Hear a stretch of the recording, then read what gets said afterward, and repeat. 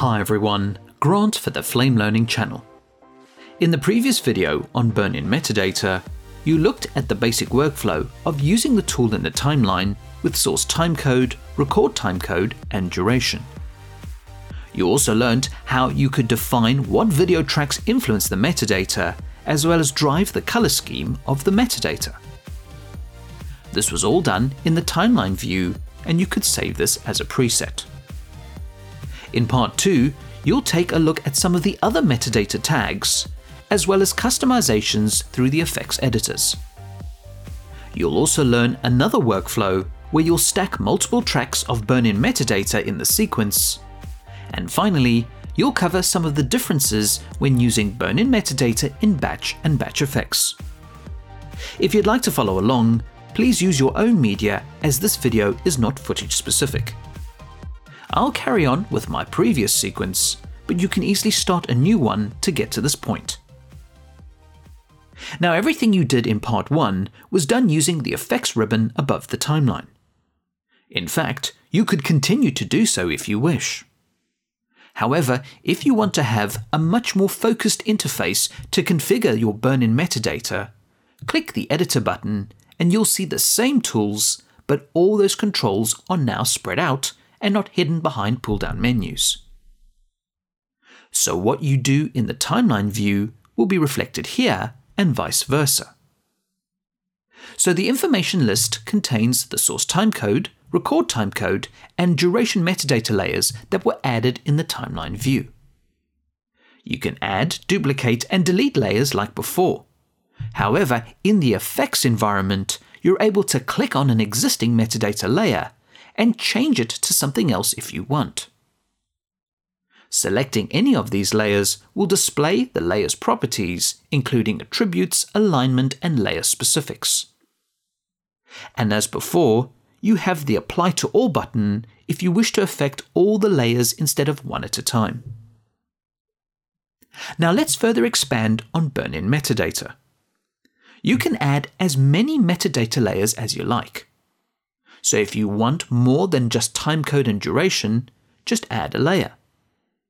The available metadata tags are more or less the same as what's available with the token naming system. But I also want to point out that there are some metadata tags that only appear in the timeline effects and tools, and not batch or batch effects. So let's say you want to see the relevant tape or reel name, the segment name, and the file path details of each segment. You can add each metadata layer and position them to your liking. Remember that if you accidentally chose the wrong metadata tag when adding a layer, you can just click the layer and change its metadata tag. If you had already made any adjustments, all the common attributes and alignments will remain when you switch the tag. You can also mute layers if necessary, so you can control exactly how much metadata you'd like to have on show. Now let's start customizing some of the layers. Start off by scaling text. You'll need to make room for all the metadata layers, so using Apply to All makes this a single task. The file location is still too long for the frame, so that will need fixing. Turn off Apply to All and scale the text down.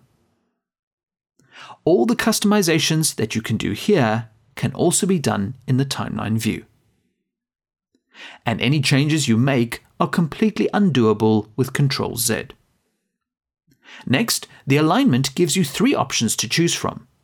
You can set a custom position like this, or you can choose to align to the Save Action or Save Title. With either Save Action or Save Title, you get this alignment panel to choose where the selected layer will be placed. So select the Record Timecode layer and align it to the bottom right of the safe area. Next, select the Source Timecode layer and align that to the bottom of the screen.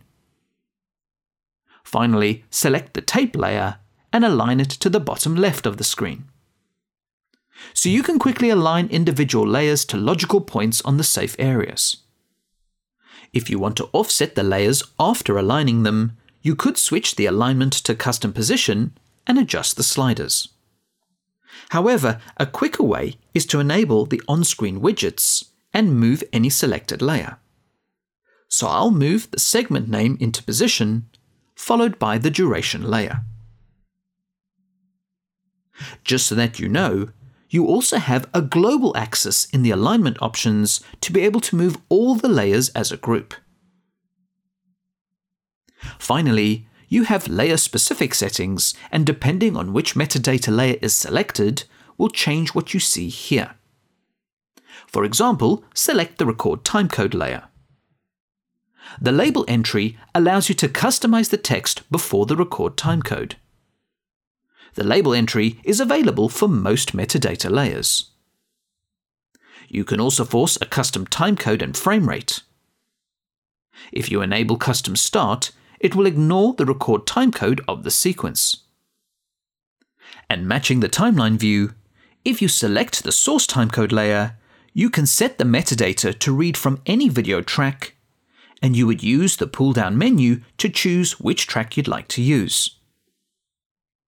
So elements are really easy to customize, and most of the metadata layer customizations are pretty straightforward. Let's look at a few more metadata layers. Select the file location, and you can choose to include the file name in the file path. And you can also set a custom level. This removes the common directories of the file path and just focuses on the directories specific to this production. If you look at the list, there are so many metadata tags to choose from. You have date, resolutions, project, user, timecodes, frame, and more. For the advanced Flame artists, the source version tags relate to the versioning workflow with open clips or pattern clips. So as you update your versions, they can be reflected in the metadata layers. Source name is the original file name. Shot name refers to the VFX shot name on the segment. And segment name refers to the name of the segment in the sequence. Finally, the name tag refers to the name of the sequence. So there is a lot to choose from. However, one metadata layer which I find useful for a specific use case is the custom text tag. When you add it to the list, you get an empty text layer and you can type whatever you want. For example, you can hijack the burn-in metadata tool and use it to apply a watermark. So type watermark and apply it to the layer. Scale the text up and turn down the opacity. Next, rotate the text to make it obvious. You can't add a logo, but this can certainly protect your images if required. The other point I'd like to make is that there are no animation tools, as the purpose of this tool is just to burn in metadata. Now exit back to the sequence and you can scrub the result. So you can keep developing burn-in metadata, but in this particular example, it's all contained within a single gap effect. Another approach which may be more useful to your production is to layer up the burn-in metadata over multiple gap segments. For example, if you look at this clip, you can have your timecode at the bottom while you work. The next video track can contain more metadata if you're checking up on editorial. And finally, the top track can have the watermark. So you can export at any track level in the sequence for a variety of reasons, including approvals. And you should not need to render the timeline effects before exporting. To conclude this video, if we switch to batch, burn-in metadata is also available here and batch effects. The big difference between the batch node and the timeline effects is that the burn-in metadata node does not read the information from the incoming connection. It's impossible to tell what metadata to use because of so many possibilities with connecting the flow graph. Instead, you copy metadata from other nodes. Select the burn-in metadata node. Now hold T and click on a source clip to copy its metadata. This performs a one-off copy to all existing metadata layers. If you add any new layers after the fact, they will not have the source clip's metadata. You simply have to copy the metadata again to update the layers. If you want to save the burn-in metadata node with any preset layers, simply save it into a custom node bin and drag it out when needed. Just remember to T-click on the source clip to update the metadata layers. Finally, as a last tip, you can also T-click on your render node, and this will use the metadata from the clip you're about to render. So in conclusion, the burn-in metadata is available everywhere in the Flame products. It's a timeline effects, processing node, and a module in the tools area. It's very customizable, quick to use, and fits very well into all aspects of the Flame products. Don't forget to check out the other features, workflows, and enhancements to the Flame 2020.2 update. Comments, feedback, and suggestions are always welcome and appreciated. Please subscribe to the Flame Learning channel and click the bell to be notified for future videos. Thanks for watching and hope to see you soon.